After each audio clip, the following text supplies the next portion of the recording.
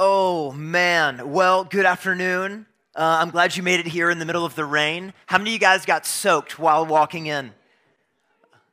None of you? None of you got soaked while walking in? Ish.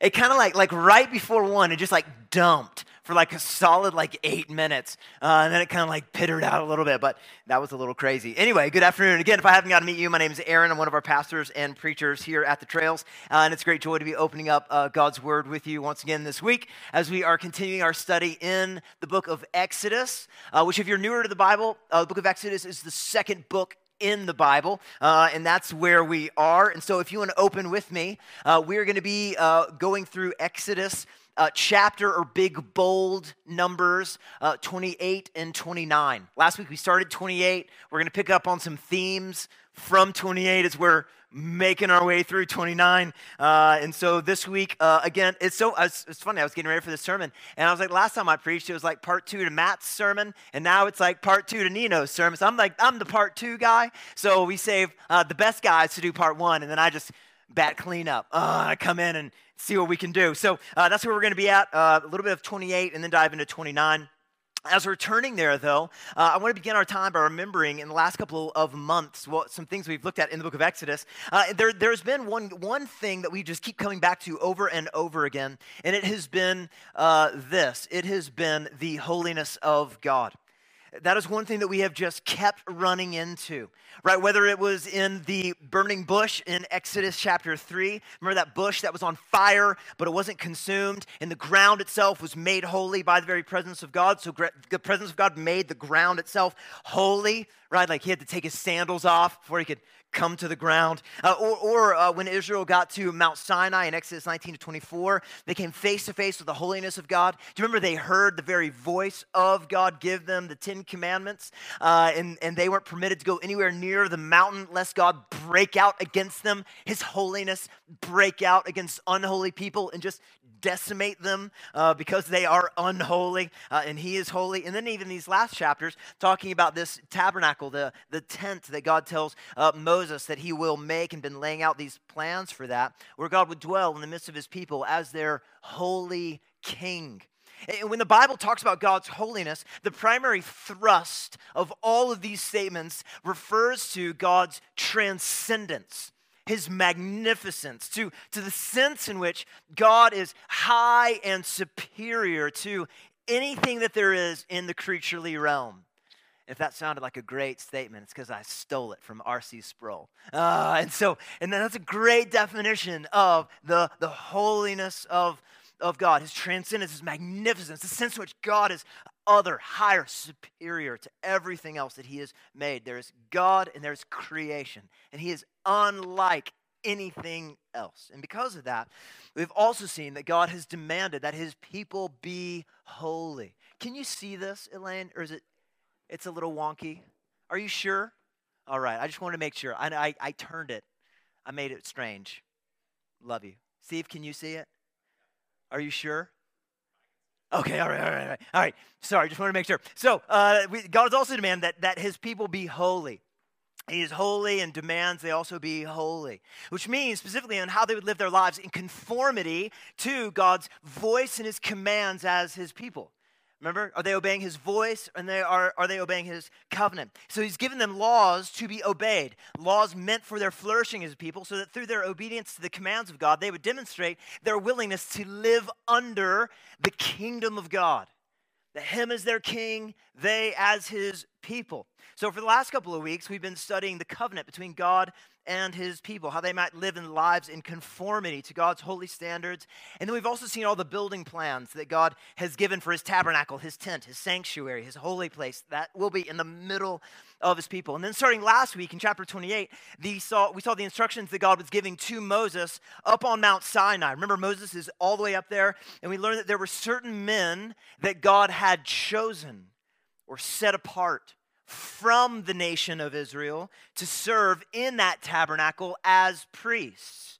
And that's really important because these guys didn't like self-volunteer. They weren't like, I'd like to be a priest.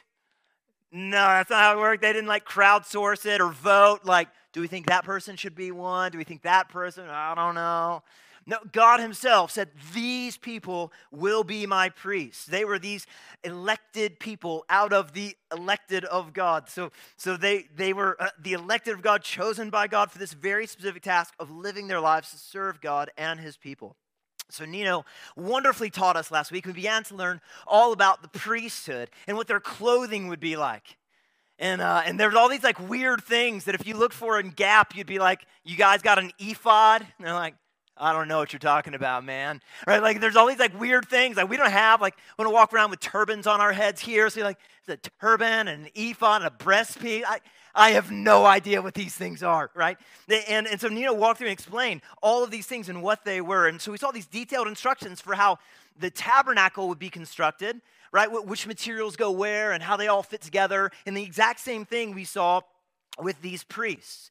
In the same way that we saw in the Holy of Holies, in the holy place, in the tabernacle, right? It went from gold to bronze to more common materials. We saw the exact same thing with the high priest's clothing, right? There's gold and these beautiful blues and this beautiful ephod and these beautiful stones. And then we saw the priests, and their clothing was still beautiful and glorious, but less so. Right, in the way that the Holy of Holies and then the holy places, less so. So in the same way that the tabernacle was set up, the same way the priesthood was set up. Thus we learned that even by their clothing, they were meant to demonstrate the very holiness of God. And then it was in chapter 28 where we learned who the men were that God had chosen to be his priests.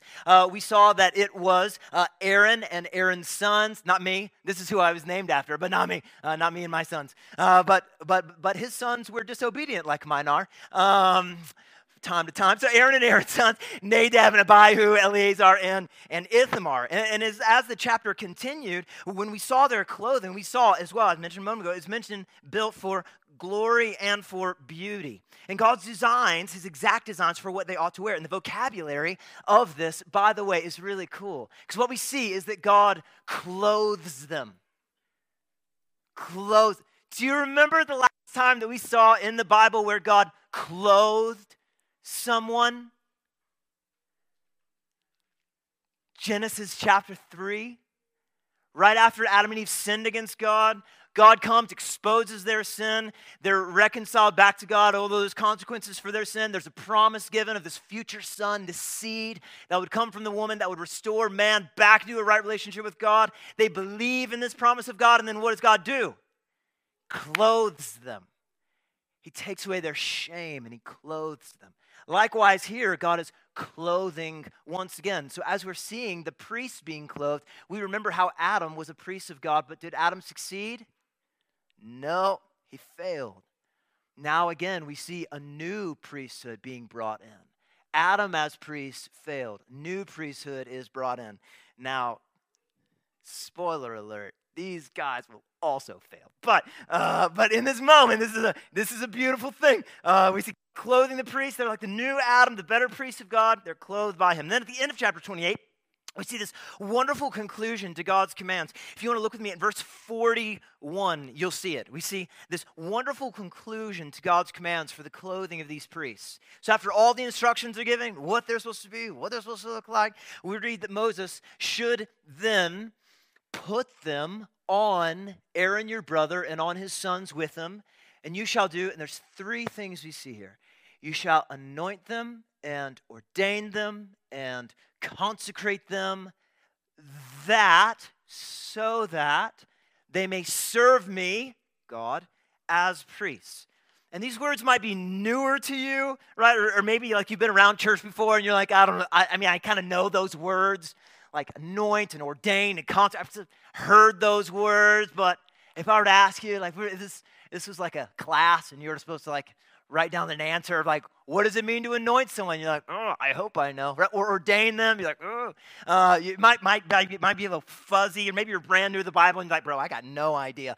So what we're going to do, I'm going to walk through real quick and teach you what these words mean, because in chapter 29, we're going to see them come up again, and it's very important. So I want to consider briefly what these three words mean and look at them. So firstly, Moses is called to anoint them.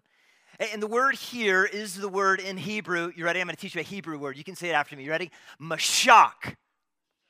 Nicely done. So if that kind of sounds a little familiar to you, even in English, it's because the same root word is the Hebrew word for Mashiach, or Messiah, the anointed one. So when we read in the New Testament, for example, that Jesus is the Messiah, anytime you see the word Messiah, it means the anointed one. So that's really important. So if you've ever been reading the New Testament and you're like, he's the Messiah, I don't know what that means. It means he's the anointed one. And this word Mashiach simply means to smear or spread a liquid or draw a hand over, or quite literally to pour oil on the heads, thus symbolically demonstrating that these men are being set apart for a servant task. Now, the only people in the Pentateuch, the first 5 books of the Bible, Genesis, Exodus, Leviticus, Numbers, Deuteronomy, the only people in the Pentateuch who are anointed are the priests. There are altars that are anointed. There are sacrifices that are anointed. But the priests are the only people, setting them apart by this special act to recognize their role of being set apart by God for this particular task of the priesthood. Now, they won't always be the only people that are anointed, right? As we see unfold throughout the Bible, kings will also be anointed. And this idea of anointing kings will pop up, right? So you might think of like King Saul or King David. Remember being anointed? Maybe you read through 1 Samuel or 2 Samuel recently. And so there will be priests and kings that will later be anointed. And even in that, there's this connection between priests and kings that I want to make for us real quickly before we keep moving on. There's connection here.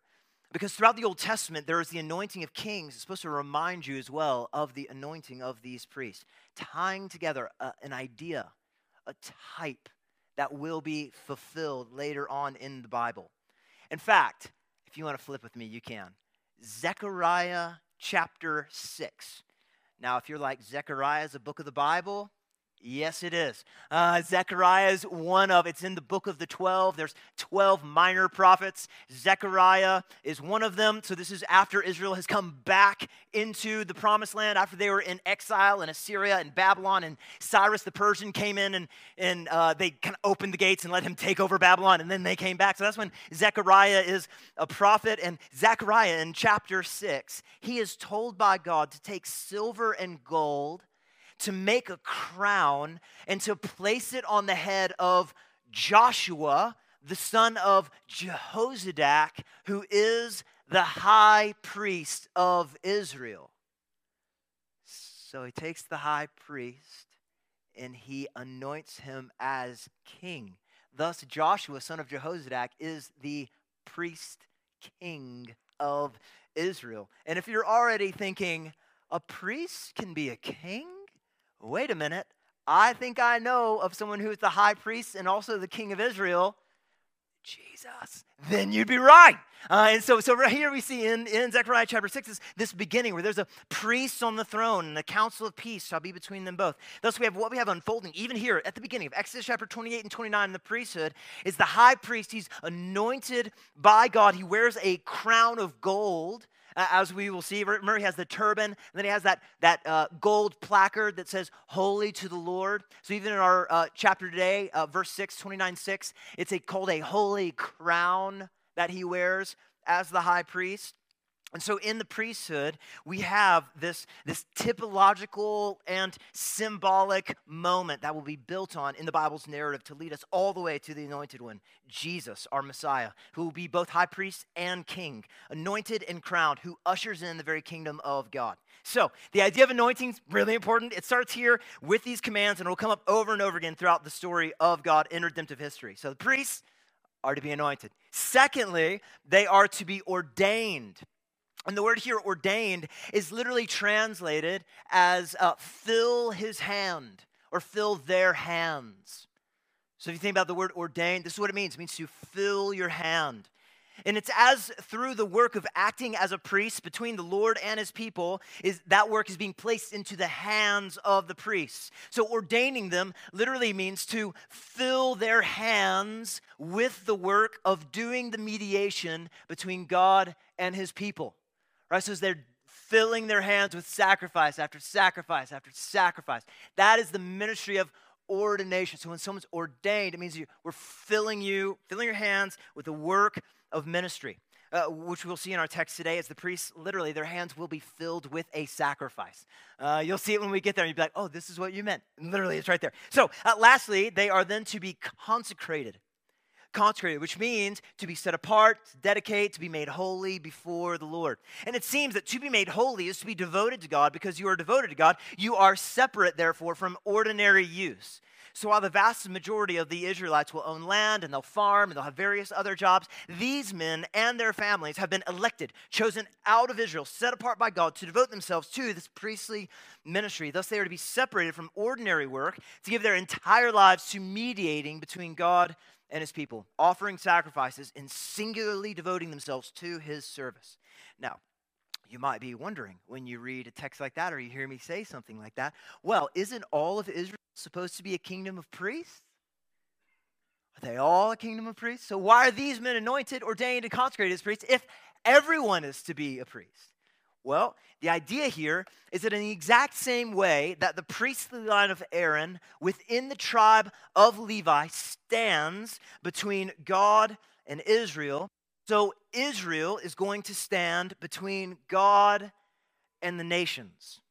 So just as Israel is able to relate to God through the work of the priests and the sacrifices the priests made, so the nations of the world are going to be able to relate to God through the ministry of the nation of Israel. So they are a kingdom of priests, a beacon of light to the world around them, but these men in particular are chosen by God for the daily task of mediating between God and his people. So before we dive into chapter 29, we need to remember this installation of priests isn't happening right now in this moment. It's not happening in Exodus chapter 29. Moses is up on the mountain. He's receiving these instructions from God. The tabernacle still needs to be constructed for these men to be able to fulfill any of their duties. Thus, what we're seeing in Exodus 29 are the instructions. Leviticus chapter 8 is actually where we see the fulfillment of all of these events unfold. But here we have the rubric that Moses is to follow for these men as they are welcomed into this new role. So it's kind of like day one of their new job, right? It's new job, day one of it. What is your welcome package? What does the first week look like? You don't know walking into it. God lets them know, week one, this is what it's going to look like for you. It's supposed to look like what we see in Exodus chapter 29. Now, the first thing that we'll also see in this chapter is how God will consecrate these men. See, because of primary concern, as we've talked about, is the holiness of God. Thus, the holiness of these men is very important to God and to all of Israel. If God is holy, these men must be holy. They must be a holy priesthood. So, the main question of Exodus 29, if you have a pen or a pencil and you are a writer in your Bible, you can write this over Exodus chapter 29. The main question is, how can sinful, unholy men serve a holy God? How can they? They're just going to walk in day one and God's just going to go unholy. Boom, smite them and they die, right? So how do these unholy, broken, sinful men approach a holy God to make sacrifices on behalf of a broken, unholy, sinful people? I mean, won't God just simply reject the sacrifices they make because they're unholy? Won't God's holiness and justice just lash out on these men as they draw near in sacrifice and he draws near in judgment? This is a real question. It's a scary question. It's a very practical question because these men have not earned this position before God. They are sinful, broken men who, as we will see, have hearts that are prone to wandering away from the voice and the covenants of God. And they will lead Israel into sin. Very quickly, we will see that in chapters 32 to 34 of Exodus.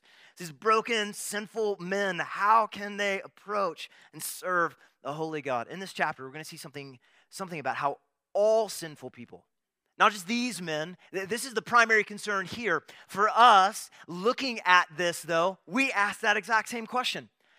People like you and I, how do we approach a holy God? Like, how do we do that? And so as we see this chapter unfold, we'll see how they can approach a holy God, but also how we can approach a holy God. So there's much for us here today, even from this text, to learn. So let's dive into 29, and I'll show you what I mean. And the chapter starts off, if you look with me at the first 3 verses, there is a list of everything that Moses is going to need throughout the rest of the chapter. So these are the items on his shopping list that God gives him. Like, you get some of those lists like from Costco, like pick up these things. And like without the list, I don't know about you, gentlemen, without the list, I'm lost. Just walking around Costco, I'm like picking up random things. Like, I don't think we need this. And I get home, like, we didn't need that. You're like, I thought we did. I don't know what to do with it. But here we see Moses is going to have the exact list of everything he needs to install these men. So let's look at them. Here is his shopping list. Verses 1 to 3. Now this is what you shall do to them, to consecrate them, that they may serve me as priests. Take 1 bull of the herd and 2 rams without blemish, and unleavened bread, unleavened cakes mixed with oil. Bloop. You shall make them of fine wheat flour. You shall put them in 1 basket and bring them in the basket and bring the bull and the 2 rams. So here's your list, Moses. Get everything set. These are the items that you're going to need to consecrate these men, to make these unholy men holy before the Lord. And then we see the beginning of the process. The consecration of Aaron and his sons begins in verse 4. And the very first thing that we notice in verse 4 is what Moses is to do. Firstly, he shall bring Aaron and his sons to the entrance of the tent of meeting and wash them with water. Thus, the very first thing that they must be is washed clean, signifying, as one pastor, Matthew Henry, notes, that those must be clean who bear the vessels of the Lord, Isaiah 52:11. Those that would perfect holiness must cleanse themselves from all filthiness of flesh and spirit. And this again reminds us, does it not, of Exodus chapter 19? Do you remember when Israel had to scrub their clothes clean before they could approach God? In the same way, these priests need to wash themselves. Right? And we talked about why. Like, does that somehow just make you acceptable before God? Like, if you showed up with like donut dribble on your shirt today, are you unacceptable before God because you have dirty clothes? No. What this demonstrated was their hearts before the Lord and their heart's intention in coming before the Lord. They would be washed clean as his people, externally demonstrating what's gone on deep inside of their hearts and their heart's intention as well. Another Pastor Alec Mateer, he explains that the garments that we learned about last week that were made for beauty and glory, these precious garments, they cannot be put on the unclean person. Therefore, a ceremony of cleansing must precede their robing. So firstly, they are brought to the entrance of the tent of meeting and they are washed clean with water. Secondly, we see in verses 5 and 6, we see Moses told to take the garments and put on Aaron the coat and the robe of the ephod and the breastpiece, and gird him with the skillfully woven band of the ephod. And you shall set the turban on his head and put the holy crown on the turban. And so here we see that secondly, Moses is told to robe these men, to put the garments on them. And it's important this happens first with Aaron as the high priest, and then we see that it happens with his sons in verse 8. So again, the order is you're washed and then you're clothed, you're robed.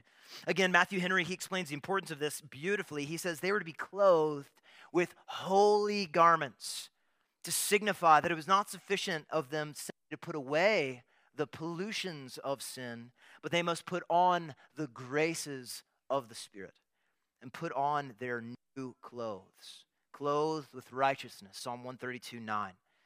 In essence, they're really just to put off their old garments and put on their new ones, which is the exact same thing we see in the New Testament over and over again, isn't it? Colossians, put off this and put on this. In the same way, these men are to put off these things and put on these things. In doing so, they are prepared and strengthened for their work. So they're washed and then they're robed. And now they're wearing all those beautiful garments, or they will be in the future, that God had commissioned for them to be made. And then next, Aaron's head is to be anointed. We see this in verse 7. It says, you shall take the anointing oil and you shall pour it on his head and anoint him. Thus, Aaron is to have this oil, this anointing oil, smeared on him. He is the anointed one to serve the Lord as the high priest. So the anointing that we saw at the tail end of chapter 28, here it is. He is anointed. Then we have the statement of God's intent. Look with me in verse 9. It says, and the priesthood shall be theirs by a statute forever. Thus you shall ordain Aaron and his sons. So that's the second thing we mentioned. They must be ordained, their hands filled with the ministry. So that's verse 9 of chapter 29. And then we move on, and there are these 3 sacrifices that we see to install them as priests. And these sacrifices, they are actually the means by which we see how these unholy men can be made holy. And the order of these highlights the importance. So we see the personal need for forgiveness, the call to wholly devote themselves, and the fellowship offering that they now have. And so in that, what we're going to see is throughout these 3 sacrifices, that their work, their hands will be filled with as they serve God's people in the process of being made holy. So sacrifice number 1, we see in verses 10 to 14. And this is the sacrificing the bull as a sin offering. And I label this offering as the sin offering because that's what God says in verse 14. If you look down at verse 14, it says that it is that's the last couple of words in the English text, it is a sin offering. Now, before we go through these verses, you might first wonder, what is a sin offering? If you're like, what in the world does that mean? What is a sin offering? Well, to answer that question, you have to break it down. Well, one, what is sin? Well, the Bible explains that sin is rebellion against God. It is his desire to be like God, to choose for yourself what is right and what is wrong. It is not obeying God's voice and God's covenant. It is willful disobedience. It is what we see in the lives of our kids. Or if you do not have kids, you can see it in small group with the kids that are in your small group, or here on Sundays, as kids have this propensity to just willfully disobey. Right? And it comes from an early age. My 18-month-old daughter looks at me and says, no. I'm like, what do you mean, no? The answer is yes. She doesn't know yes. All she knows is no. I don't know why. The yes is just not in her vocabulary. And we're all kind of born that way. Yes is not in our vocabulary. No. I want what I want, and I want it now. We're like the little gods of our own little kingdoms, and everything must bend to us. Which is why we get so frustrated when we're driving, because no one else is a good driver. Only you are a good driver. And if everyone drove like you, everything would be great. But they don't. The same way, we willfully disobey. We turn the other way. We want to be like God, and only God is God. Thus, every sin is an act of rebellion against the high King of heaven. We break his laws. We choose to go our own way. And what the Bible explains is that we've all sinned against God, every single one of us. There is absolutely no exception, and we are not the exception to the rule. And this is actually why all of us will one day die, unless the Lord comes back. Think about that. The death rate is 100%. Everyone dies. Why? Because the wages of sin, God says, is death. What we earn for our sin is death, but not just death here and now in life. Rather, every single sin that we commit against God is storing up the judgment of God, the judgment of the holy King of Kings that we will face into eternity future, our next life. Thus, the Bible explains that all that we deserve before God is death, here and now. We all deserve the judgment of God for all of eternity future as well, for all of our sins we've done throughout our lives.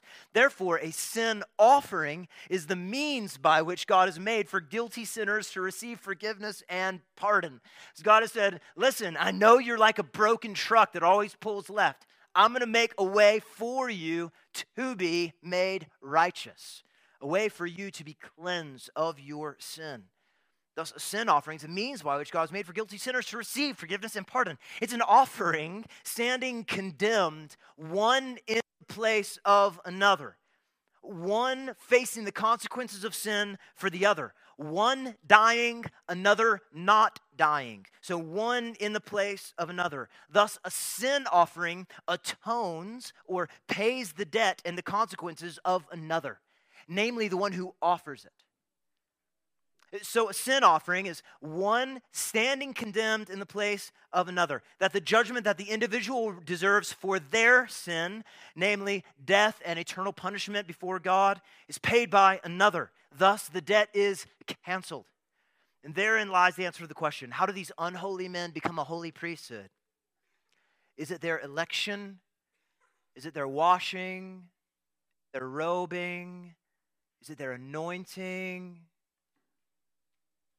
No, it begins here with a sin offering. Thus, the very first order of business that these guys are to do, day one, welcome to work, is you have a broken, busted up problem deep inside of your soul that needs to be rectified before we can move forward. Welcome to work. And so this is day one, this is what they're told. So on this very special day when the priests are consecrated, the very first thing that needs to happen is have a sacrifice that is made on behalf of their sin. They are sinners who deserve God's wrath to be poured out upon them. They're just as flawed and sinful and rebellious as anyone. Thus, before they serve their fellow Israelites and stand before God, mediating between God and his people, they need to make a sacrifice for their own sins before they can serve others. Thus, they begin serving by admitting their constant dependence on the mercy and the grace of God. That is the foundation of where their whole ministry begins. This constant dependence. They don't deserve to stand before God and minister. No, they're deeply sinful. But they can come because one stands condemned in their place for them. Thus, by faith, these men obey the voice of God and keep the covenant by offering sacrifices. So faith in God's prescribed means of receiving forgiveness, along with faithfulness of actually doing it, purifies these men. It cleanses them, it pardons them, and it makes them holy. And it's also the means by which the bronze altar there in the court of the tabernacle is purified. It's broken in as the very first sacrifice in the tabernacle. So let's examine the verses and see how it goes. So, how is this sacrifice commanded by God? Firstly, bring the bull and have them lay their hands upon the head of the bull. Now, this is crucial. They're laying their hands upon it. In this moment, there is a recognition that by faith, that atonement at one ment with God is being made as this animal is standing in their place. So they place their hands on the head of the bull, which then brings us to the next necessary step. Verse 11, the bull is killed. The bull receives the death blow on behalf of the consequences of the sin of the priests. Thus, there is this physical, tangible loss of life. Blood is spilt. Death occurs. And it is enacted and received by faith, so that the sin is atoned for by the spilling of blood. Note as well, where does this happen? Is this in the holy place or the Holy of Holies? No, where is it? It's at the entrance of the tent of meeting. Now, this is very important because these men are not in a holy place yet. Because are they holy yet? No. So they would be killed immediately by a holy God because this process of them being made holy is not yet complete. They're not allowed into the holy place yet. But as we will see, at the end of the 7-day inauguration period, they would be able to then enter into and minister before God without immediately just coming under the judgment of God and dying. So, if you're reading through and you're wondering, why isn't this in the holy place? Why is this outside? Why is it entered the tent of meeting? What's going on here? Like you're here or you're in Leviticus 8. You're like, what's going on? That's why. They're not allowed in yet. Then thirdly, Moses is to take some of the blood and put it on the horns of the bronze altar and then pour it out at the base of the altar.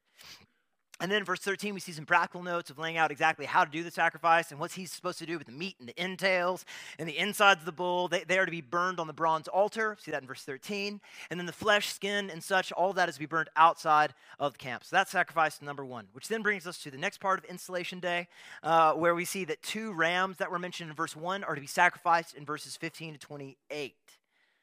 Or 18 to 20. 15 to 20. 15 to 28. I have 18 there. It's supposed to be 15. So sacrifice number 2, but ram number 1. The first ram is to be a burnt offering. We see that in verse 18, meaning that it's going to be completely burnt up on the bronze altar. Burnt offerings as well, if you're like, man, I don't know, burnt offering, I don't, what does that mean? Burnt offerings may not be something you studied a whole lot in life. A.W. Pink, he helps us understand what these sacrifices are. He writes, burnt offerings, he says, were the highest types of sacrifice in Scripture. In fact, he noted that the very first reference to a burnt offering, do you know when it happens? First reference to burnt offering in Scripture? Abraham called to sacrifice Isaac on the altar as a burnt offering. completely consumed, which is to be particularly noted, he says, is the willingness and the readiness of Isaac's conforming to his father's will. And then he goes on to say, of course, the sacrifice looks forward to Jesus, who laid down his life as a perfect sacrifice, completely devoted to God, and foreshadows the perfect devotedness of the Son to the Father, which is the basis or the spring of Jesus' entire earthly life and ministry and sacrificial death. So the central thought in this kind of offering is total devotedness. So if you see burnt offering, just think it's burnt completely. Like your candle's all burnt, it's gone. In the same way, the sacrifice is burnt completely. It's gone. Total devotedness. So that's what a burnt offering is. It demonstrates total devotedness to God and to his service, which is also, by the way, this is for free. Also, by the way, when we see Paul encourage Christians to do what with our bodies? Living sacrifices. It's that same idea. We're wholly devoted to the things of the Lord, to dedicate ourselves wholly to him. But back to our text. After the sin offering comes this burnt offering, and then we see the same pattern actually unfold. So the priest is to lay their hands on the head of the ram. We see that in verse 15. And then they kill the ram, and Moses takes some of the blood and he throws it against the sides of the altar. We see that in 16b. And then cut the ram into pieces and wash it and put it on the altar and then burn it all up. It's a pleasing aroma, a food offering to the Lord. We see that in verses 17 and 18. And so after the sin offering, which atones for their sin, we have a burnt offering, which demonstrates their complete devotion to the Lord. Then we come to a third sacrifice in verse 19, sacrifice number 3. And is in this sacrifice where we see that the priests are ordained. We'll see in a moment their hands are literally filled with ministry. And it's a sacrifice that demonstrates that they now have fellowship with God and with one another. As we will end this sacrifice with a meal. They will be eating at the end of this, which doesn't that just remind you of Exodus 24? Do you remember how they have this covenant ratified with blood? Some of that is put on the altar. Some of it is sprinkled onto the people. And then where do the 70 elders and Aaron and Moses and 2 of Aaron's sons, they go up to the mountain and what do? They eat with God. They behold God and they eat with him. In the same way, this will end with them having fellowship with one another and with God as God's priests. So, sacrifice number 3. They lay their hands on the head of the ram. Verse 19, Moses kills the ram. Moses is commanded to take part of the blood. In verse 21, and this is where he sprinkles it on the garments of Aaron and his sons. Again, Exodus 24, sprinkles it there. And then verse 20, the verse right before that, actually tells us that Moses is also commanded to put some of the blood on the bodies of the priests, which, if I'm honest, sounds kind of strange. You know what I mean? So it's specifically the tip of the right ear, the thumbs of the right toe, the thumb of the right hand. I misdid that. And then the great toes of their right feet. So a little bit here, a little bit here, a little bit down there. And you're like, why the right side and not the left? Any lefties? You're like, I'm left out. You're left out. You get it? Dad joke, left out. But why the left? Why not the left? Why the right side of the body? Why these specifics? And we're not expressly told answers to these kind of questions, but one of the things that I heard this past week I thought was a really beautiful explanation. So it's not like gospel truth, but I would put something for you to consider. As pastor, he guesstimated that it's because of the importance of these 3 places in the lives and ministry of these men. He said, for example, the ear is the instrument of hearing, and the hand is the instrument of work, and the toe is representative of the feet for walking. So he said, it's as if their whole life is being consecrated for this purpose of listening to the voice of God and then carrying out the work that God has ordained for them. And I liked that. I was like, that's pretty good. That's a great way for us to think through maybe why that could be so. If you like that, great, enjoy it. If not, that's okay. You don't have to like that. But either way, these guys are marked by the blood of the sacrifice. The blood of this ram of their ordination is upon their bodies and their clothing. Thus they are consecrated. They're purified. They are literally made holy, we read, by this blood that is sprinkled upon them. And then verse 22, Moses is told to take the insides of the ram, the right thigh of the ram, along with 1 loaf of bread and 1 cake of bread made with oil. We see that in 23a. And then 1 wafer out of the basket of unleavened bread that's before the Lord, verse 23b, which are the other items that he was told to prepare for that installation day. And they are to be placed on the palms of Aaron and the palms of his son. So remember, we talked about ordination, filling their hands. In this moment, with this sacrifice, after they are made holy by this blood sprinkled upon them and on their ears and thumbs and toes, they now are filling their hands with this sacrifice. It's kind of a beautiful thing. And then verse 24, they are told to wave them before the Lord. It's kind of this side-to-side motion. Recognizing in this, what a wave offering is recognizing that these are gracious gifts from God that you are waving and offering back to him. So God gives it to you, and right back, you're offering it back to the Lord. And so they wave them, acknowledging God's kindness, and then they actually are to place them on the altar, and they are to be burnt up as an offering before the Lord, verse 25. But unlike the burnt offering, sacrifice number 3, the third one, not all of this ram is to be burned up. Rather, we see in verse 26, you shall take the breast of the ram of Aaron's ordination, and wave it as a wave offering before the Lord, and it shall be your portion. So this is from Moses. And you shall consecrate the breast of the wave offering that is waved, and the thigh of the priest's portion that's contributed for the ram of ordination, from what was Aaron's and his sons. So part of the sacrifice was waved before God, along with some of the bread, and then it was burnt up on the altar. That's God's portion, and part of it was theirs, both the flesh of the ram and of the bread. So Aaron and his sons were to eat this meal at the door of the tabernacle. We see that if you want to look at verses 31 to 33. That's what's going on there. They shall eat those things, verse 33, which atonement was made at their ordination and consecration, but an outsider shall not eat of them, because they are holy. So they have this meal, this fellowship meal with God to signify, as Matthew Henry notes, that God called them not just his servants, but also his friends. That's really good. That God has this desire to sup or eat with them, and they with one another. So now we see the true intention of why they're being consecrated, why are they made holy? That they might have fellowship with God and with one another as his priests, as they're helping in this mediation process of God. Thus, now they are a holy priesthood. Thus, having been elected and washed and robed and anointed and having their sin atoned for, now their hands are filled with the ministry. And this ordination process, as we see in verses 35 to 37, was to take 7 days. This is not a quick thing. Thus we read, thus you shall do to Aaron and his sons, according to all that I've commanded you. Through 7 days you shall ordain them, and every day, if you're a circler, you should circle that. Every day you shall offer a bull as a sin offering for atonement. Do that every single day for 7 days. This atoning sacrifice was to be made for their sins. Now, if you think about that, you might not own any bulls. I don't. I have a friend of mine that owns like 65 cows. Matt Plett, the pastor of Trinity Fellowship. I was talking to him about cows the other day. I don't have them, and he has them. I'm like, tell me about cows. Tell me about cows. And bulls, I don't know if you've been in the market recently. Bulls are very expensive.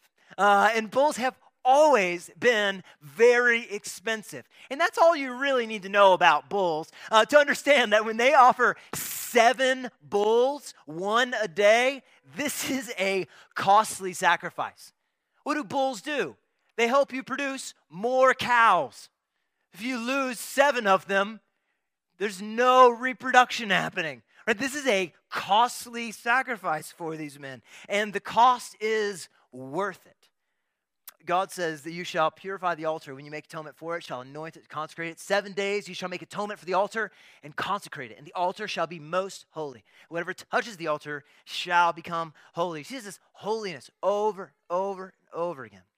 And then we then see in verses 39 to 42 a prescription given by God that though there would be other offerings that would happen throughout their day as they're serving as priests, there would be 2 sacrifices that would be sure to mark every single day of their ministry.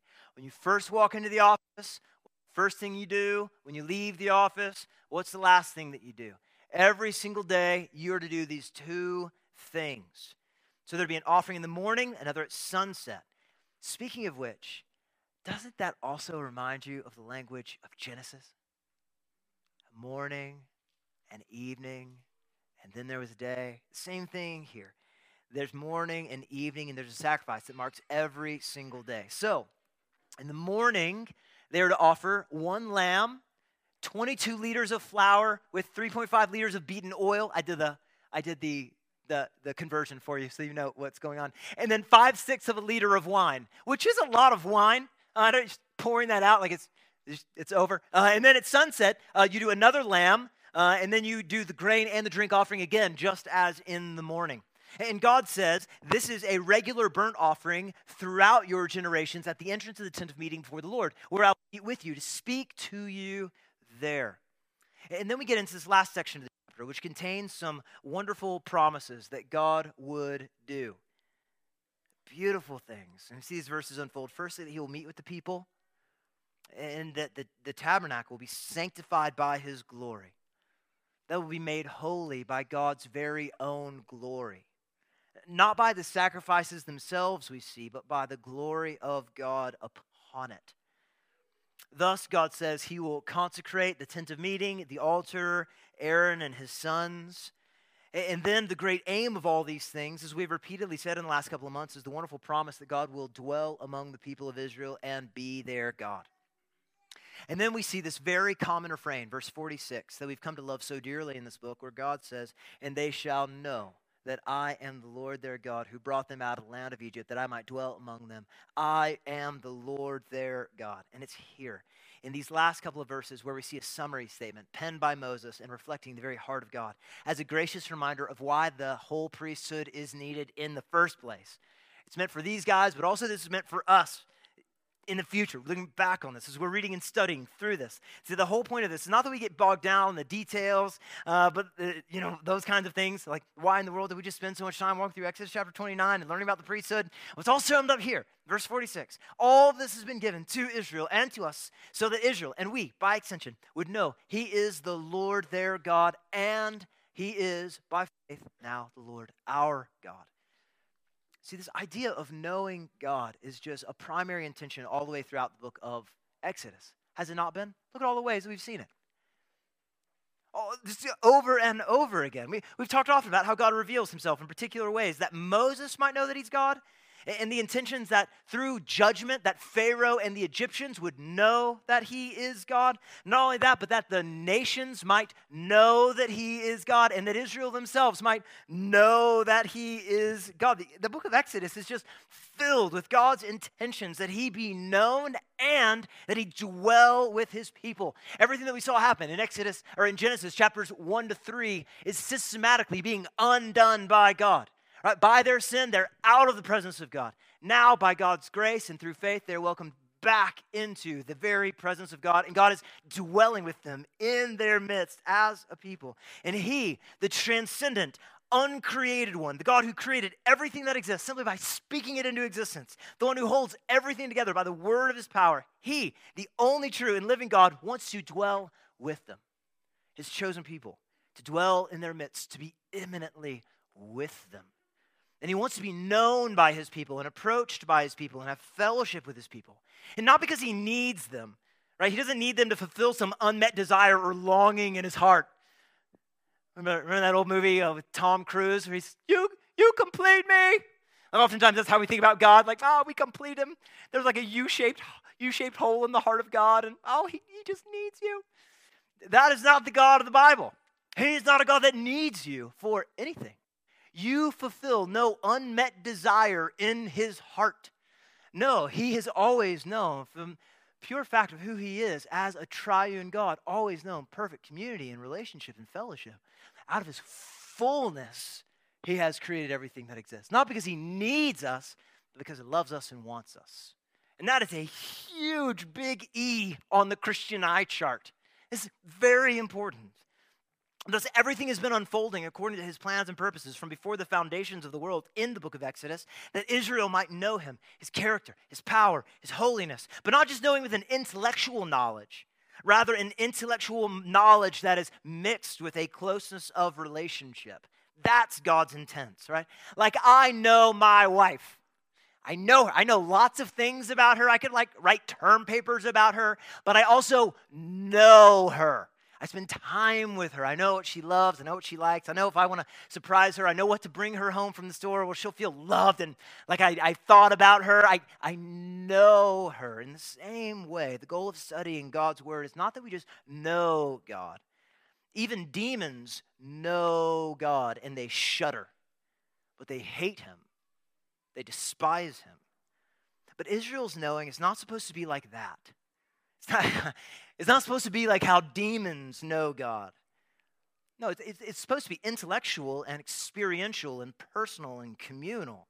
And as you've been seeing in the last couple of months, God's liberation of Israel from Egypt was that he would dwell with his people again, to be their God, dwelling in the midst of them as their God, Savior, and King, that they might become who they are as his holy people, living lives in conformity with his voice and with his covenant, shining the light of the knowledge of God from Israel out to the nations, so that the nations might also see that there is a God in Israel, that they might know God, they might see their unique lives as God's people, living under God's laws and obedient to God's voice, and that they might see a true representation of who God is, that they also might repent from their worthless demons and choose to follow him. That's God's intention. He isn't to be approached flippantly. Now, as we've seen, God is holy, and the tabernacle and priesthood, they stand as a perpetual reminder of the holiness of God. And they help answer the question of how sinful people can have a holy God dwell in their midst without destroying them. For the priesthood needs sin offerings to atone for their sin, and so does Israel. Thus, daily, these priests, they have their hands filled with ministry. They've been ordained to have their hands filled with ministry, and every day that is what they do. They stand and offer sacrifices. Every morning, every evening, and all in between, they stand as a perpetual reminder to the people of Israel that their God is holy, and he demands holiness from them as his nation. And these daily, costly sacrifices are the means by which Israel demonstrates their faith that God has made a way for unholy people to be declared holy before him. Think about it. If you were Israel, you're living, the tabernacle's in your midst, you're all around it with your camp set up. When you walk out in the morning and you look towards the tabernacle, what do you see? Smoke rising up from sacrifices. You probably smell the wonderful smells of cooking meat. Can you imagine how wonderful that would be? It's like being at Disney World and all you can smell is cookies. But they're smelling wonderful meat. As a Texan, that's my dream. It's my dream. That's when we read here about the priesthood, their garments, their sacrifices, what we need to remember is all of this stands as a perpetual reminder of some really important things. Firstly, that God is holy and that they are sinful. And yet, God has made a way for Israel to be pardoned for their covenant faithlessness and the holiness of God upheld, and it's through these sacrifices. And isn't it good that God in his kindness has made a way for these rebellious Israelites to be declared innocent before him by faith that is made evident through their sacrifices? Like by admitting their sin, by bringing sacrifices, by placing their hands on it, and the sacrifice being slaughtered right before their very own eyes, seeing the wages of their sin and the great kindness of God. Thus, their faith is not to be in the blood of bulls and goats. No.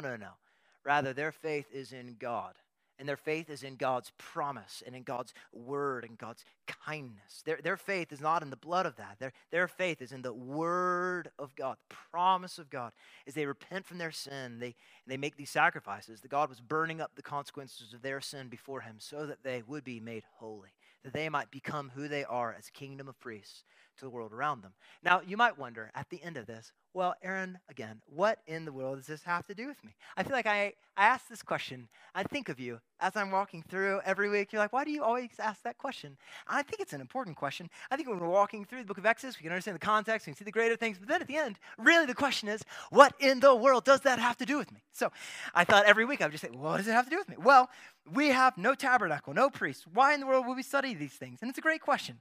I'm glad that you asked. So in John chapter 5, verse 39 to 40, John chapter 5, 39 to 40, Jesus is looking at the religious leaders and he says to them, you search the scriptures because you think in them you have eternal life, and it's they that bear witness about me. Yet you refuse to come to me that you may have life. Have you ever read that and wondered what in the world did Jesus mean there? How do they bear witness about you, man?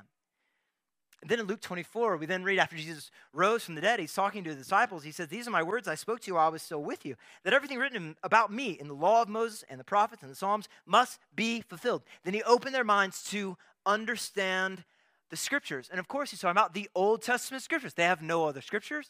This is what he's talking about. And he said to them, thus it is written that the Christ should suffer and on the third day rise from the dead, and that repentance for the forgiveness of sins should be proclaimed in his name to all nations, beginning from Jerusalem. Not only that, but we also know from Acts chapter 2, 42 to 47, when the early church got together, they devoted themselves to, firstly, what?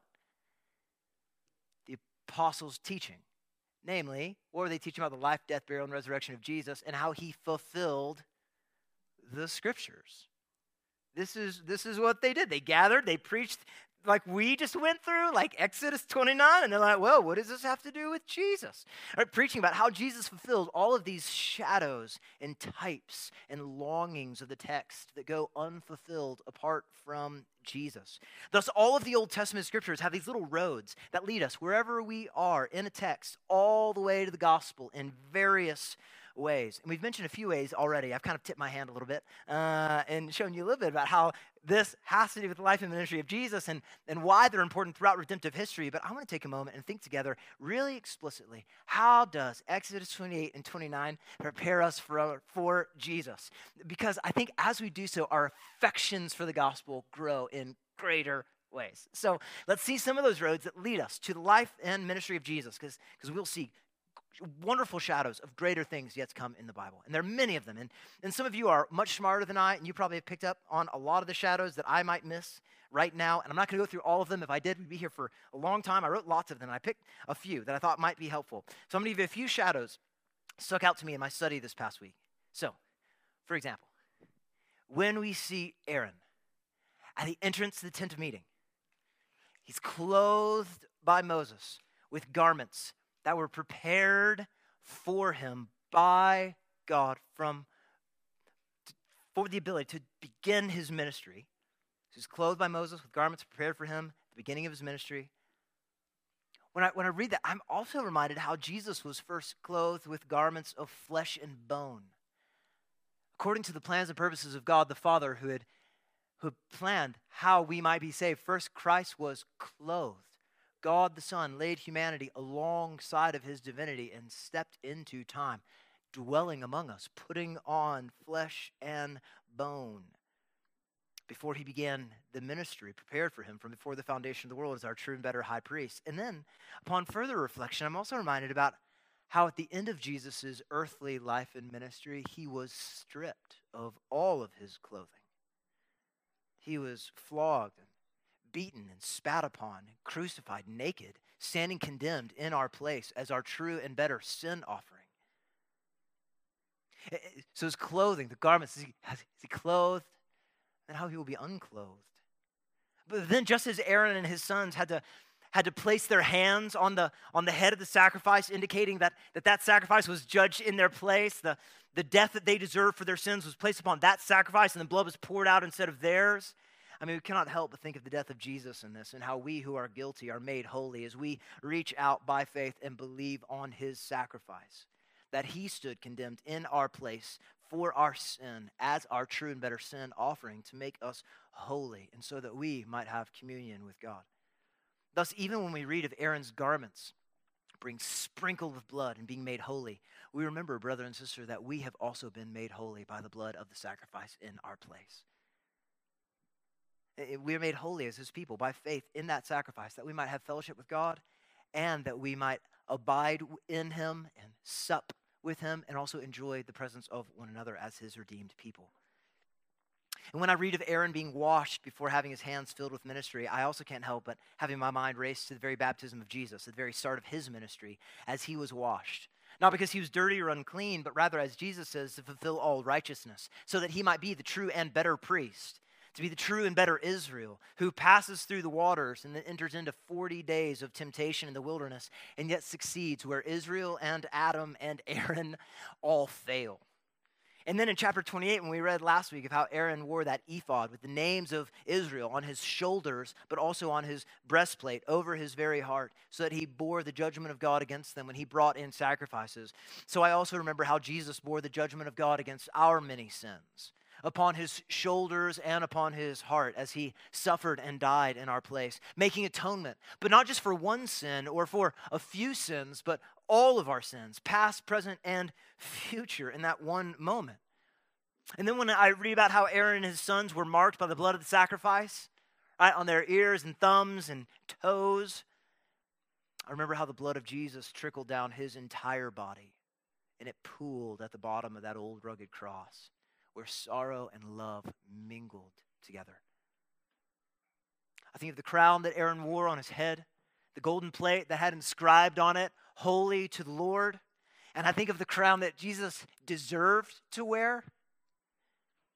And yet he left the glories of his heavenly kingdom, trading his priestly and kingly crown for a crown of thorns. And then how upon his resurrection from the dead, he was then crowned with glory and honor, Hebrews 2:7. And now he's at the right hand of the Father, ruling and reigning over all things. And one day his kingdom will come crashing down upon the earth, and we'll see how glorious he is. And just as Israel knows that Yahweh is their God because of their salvation from the land of Egypt, we, brother and sister, have this exact same confidence because we know that Jesus is our Lord, because we have been saved from an enemy much more pervasive and devastating and destructive than Egypt, namely Satan, sin, and death. And now by faith in Jesus, we have the promise of God given in Exodus. We have been made holy by God, and he dwells with us and in us by the power of his Spirit. And he's promised to never leave us or forsake us. The Spirit inside of us is our earnest that we belong to him, that we've been purchased by him, and he will never forsake us. So this is what we mean when we talk about how all of Scriptures, all of them, point to Jesus for their fulfillment. And texts like this, they are so profitable for us to spend time studying and meditating on. They stoke our affections in surprising ways for God, increasing our affections in Jesus. But they also stand as a word of caution for us, especially if you're not a Christian. Right? Like if you've not admitted your sin before God and believed upon Jesus as your sacrifice, as your Savior, God, and King, as your sin offering, then the same problem that Aaron and his sons had is the same problem that you currently have.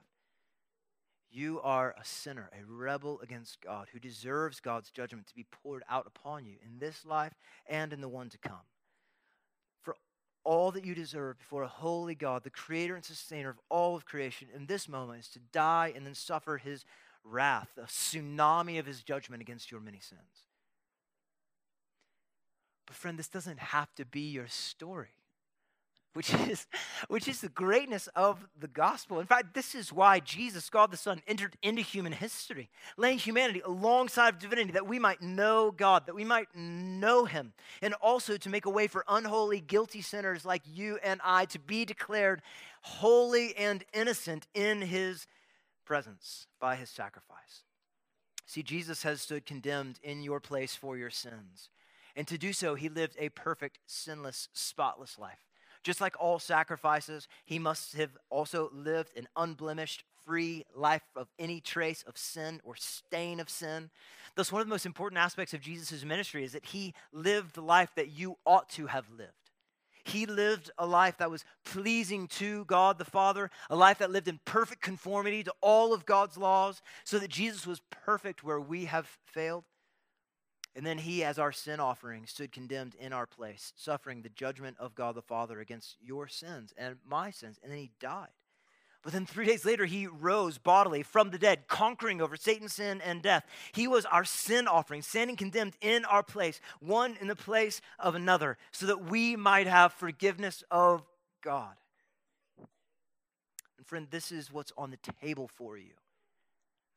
That if you want to have forgiveness before God, it is available right now. Do you want to be forgiven for your sin? Do you want to have communion with God? Then there is a way to be pardoned. And it is not by trying harder or becoming moral or super religious. It's not by you doing a laundry list of good things and bringing those before God and saying, look what I did. It's not by that at all. No, rather it's by coming to God by faith, admitting that you are stained by sin and acknowledging that what you truly deserve before God is judgment. And then placing your hands upon Jesus by faith and believing he stood condemned in your place. He paid your debt before God so that you, who are a sinner, might go free and enjoy fellowship with God and with his people. And so that we might live our lives as a continual sacrifice, wholly devoted to him as our God, Savior, and King. So today, come to Jesus. By faith, believe upon him, and you will be cleansed, made holy before God. And God will dwell with you. Then to my fellow Christians, it's kind of wonderful to be reminded of the story of God and his great kindness to us in a chapter like Exodus 29.